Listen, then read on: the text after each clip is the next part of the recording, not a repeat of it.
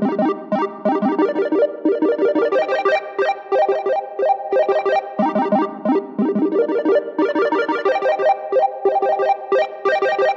January, we are thinking about the turning of the year. So last Sunday, we had a few people share about what God had been teaching them during 2023. I don't know how you would answer that question, but it is a good thing to think about. Jesus tells us we should be aware of the spiritual seasons we find ourselves in, what God is doing in and through us. And also it helps us remember that God is always active and involved in our lives, even when it feels like we're just going through ordinary life. Well, for the rest of January, we're going to think into 2024. But today, instead of one of my usual amazing spiritual insights, I'm going to do something a bit different. We are going to do a quiz. And we're going to start with round one. So round one is collective nouns. I am going to say the name of a thing, and then you need to tell me what is the collective noun for a group of those things. So if I was to say sheep, the answer would be a flock. You have a flock of sheep. So I'm going to say the thing. I'll leave a few seconds. You can shout out your answer. Be as competitive as you like with whoever else is in the room. And then I'll tell you the correct answer. Although technically, actually, with the English language, there are a number of correct answers. So I'm going to tell you the main one, or the first one that came up on the internet list I found. So let's go. Number one, a horse. A herd of horses. Number two, a puppy. A litter of puppies. Staying on the cute theme, a kitten. A kindle of kittens. Number four, an owl. It is a parliament of owls. Number five, a crow. It's a murder of crows. Number six, a fox. It is a skulk of foxes. Number seven, an otter. It is a raft of otters. And number eight, a Christian. It is the church. So do you see what I did there? One of Dave's trademark tenuous links from a quiz into a legitimate church talk. So the last few years, I feel like we have wanted to think better about church, to be less lazy in our thinking. And often what's happened is we've used the word church to mean something that's not as broad and wide and as amazing as it's meant to be, that becomes far more narrow. So often when we use the word church, we mean an event or an activity, but really it should be a word more like family. So you wouldn't say, are you going to family, or what are you doing after family? Yet we use church like that. So we're thinking about Hub or the Sunday service, instead of realising church is bigger than just that one thing. Or sometimes we use the word to mean the institution. So for example, every now and then, since we've been leading the church, coming up for 19 years, every now and then someone would tell us, it wouldn't be the person themselves, it would always come through a third person. They would say, oh, so-and-so is upset with the church.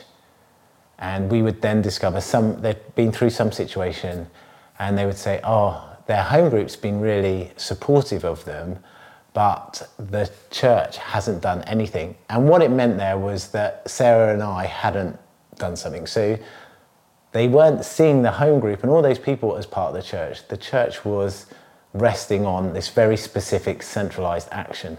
Well, neither of those really adequately capture what church is supposed to mean, what God intended church to be. Church is the community of God's people, those people who have decided to follow Jesus, who have been filled with the Holy Spirit, who are engaged with God and his project on earth. And so like family, we are always part of church. So in the middle of a Wednesday morning, whether we're at home, a school, a workplace, we are still the church, still engaged with God, still carrying God to do his work, his project on earth. And we are all God's church. It's not just a few people with a title, or people who stand at the front, or people who seem to know the Bible very well and know all the answers. We are all God's church. And so this leads me on to the next round, round 2 of our quiz. So unusually for a quiz, in round 2, there is no wrong answer.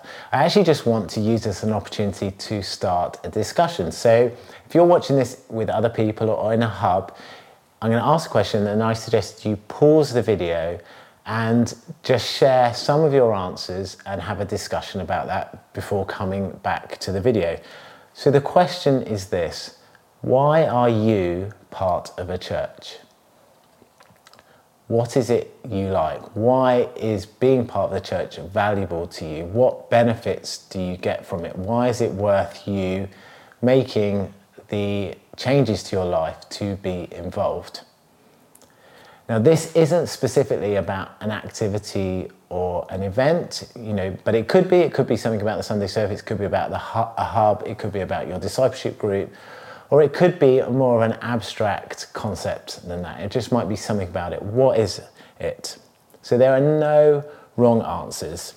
But what I want to do is have us think about the reasons, because often it's just something we do. We're in the habit, but we don't stop and think, well, why do I do it? So I want us to think about the reasons, and I want us to hear other people's reasons, because sometimes they are different and it might be something we haven't thought about. And this is all because I want us to be a little bit more conscious, rather than just be on autopilot, just in the habit, to be a bit more conscious that God is doing something through church for us that we can be aware of and be intentional about and be more open to. So the question again is, why are you part of a church?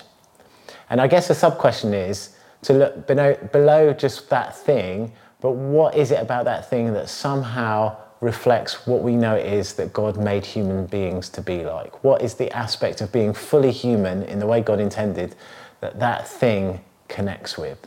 What is the deeper aspect of that? So in a second, pause the video and have a discussion. And what I'll do is I'll pull some funny faces, and so you can just see what face you end up paused on.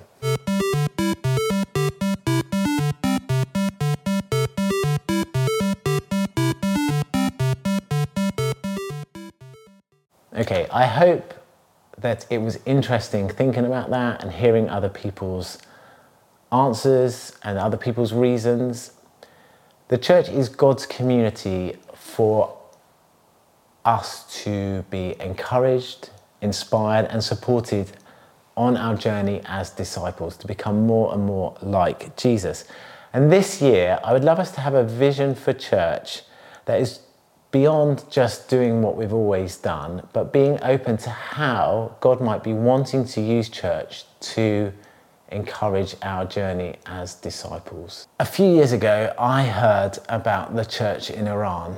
In Iran, it's meant to be the fastest growing church, but it's illegal to be a Christian in Iran. They can't have big public meetings. They can't do Sunday services. They can't do Instagram or social media posts, all these sorts of things. It's an underground church. So the church mostly looks like small groups meeting in people's homes.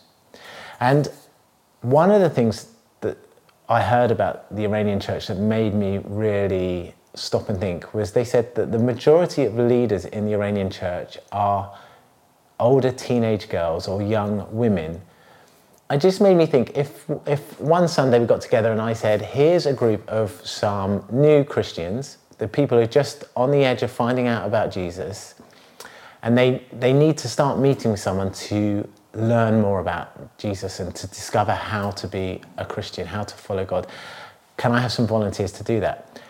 I suspect not many people would put their hands up, and this is without the possibility of persecution, arrest, and all that sorts of things. And certainly I think I would be nervous to put my hand up and say, yeah, I'll do it. And I was thinking, well, why is this? Why are there young girls in Iran that are able to do this, young women in Iran that will do this, whereas we would struggle? Yet we have often been coming to church, we've been part of a church for a long time, we've heard thousands of sermons, we've been to Bible studies and home groups.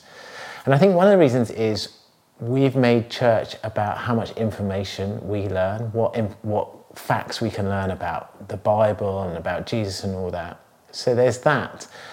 So we have this lots of knowledge, but we've never really stepped out in faith and put it into practice and taken the risks of just doing stuff.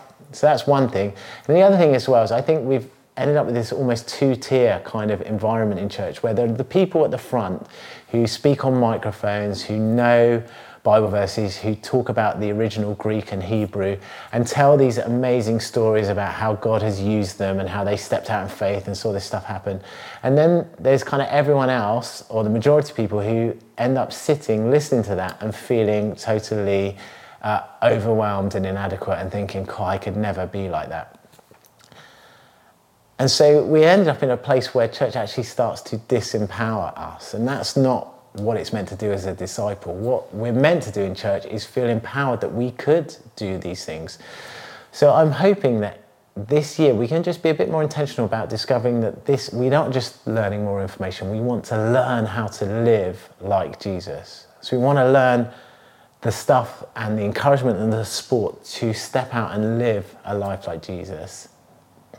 And secondly, to realise that it's not about other people doing it, but about each of us, however small and unique our part might be, we have a role in God's church, whether it's as when we gather together with others or whether when we're scattered out in the world around other people, that God has something for us all to do.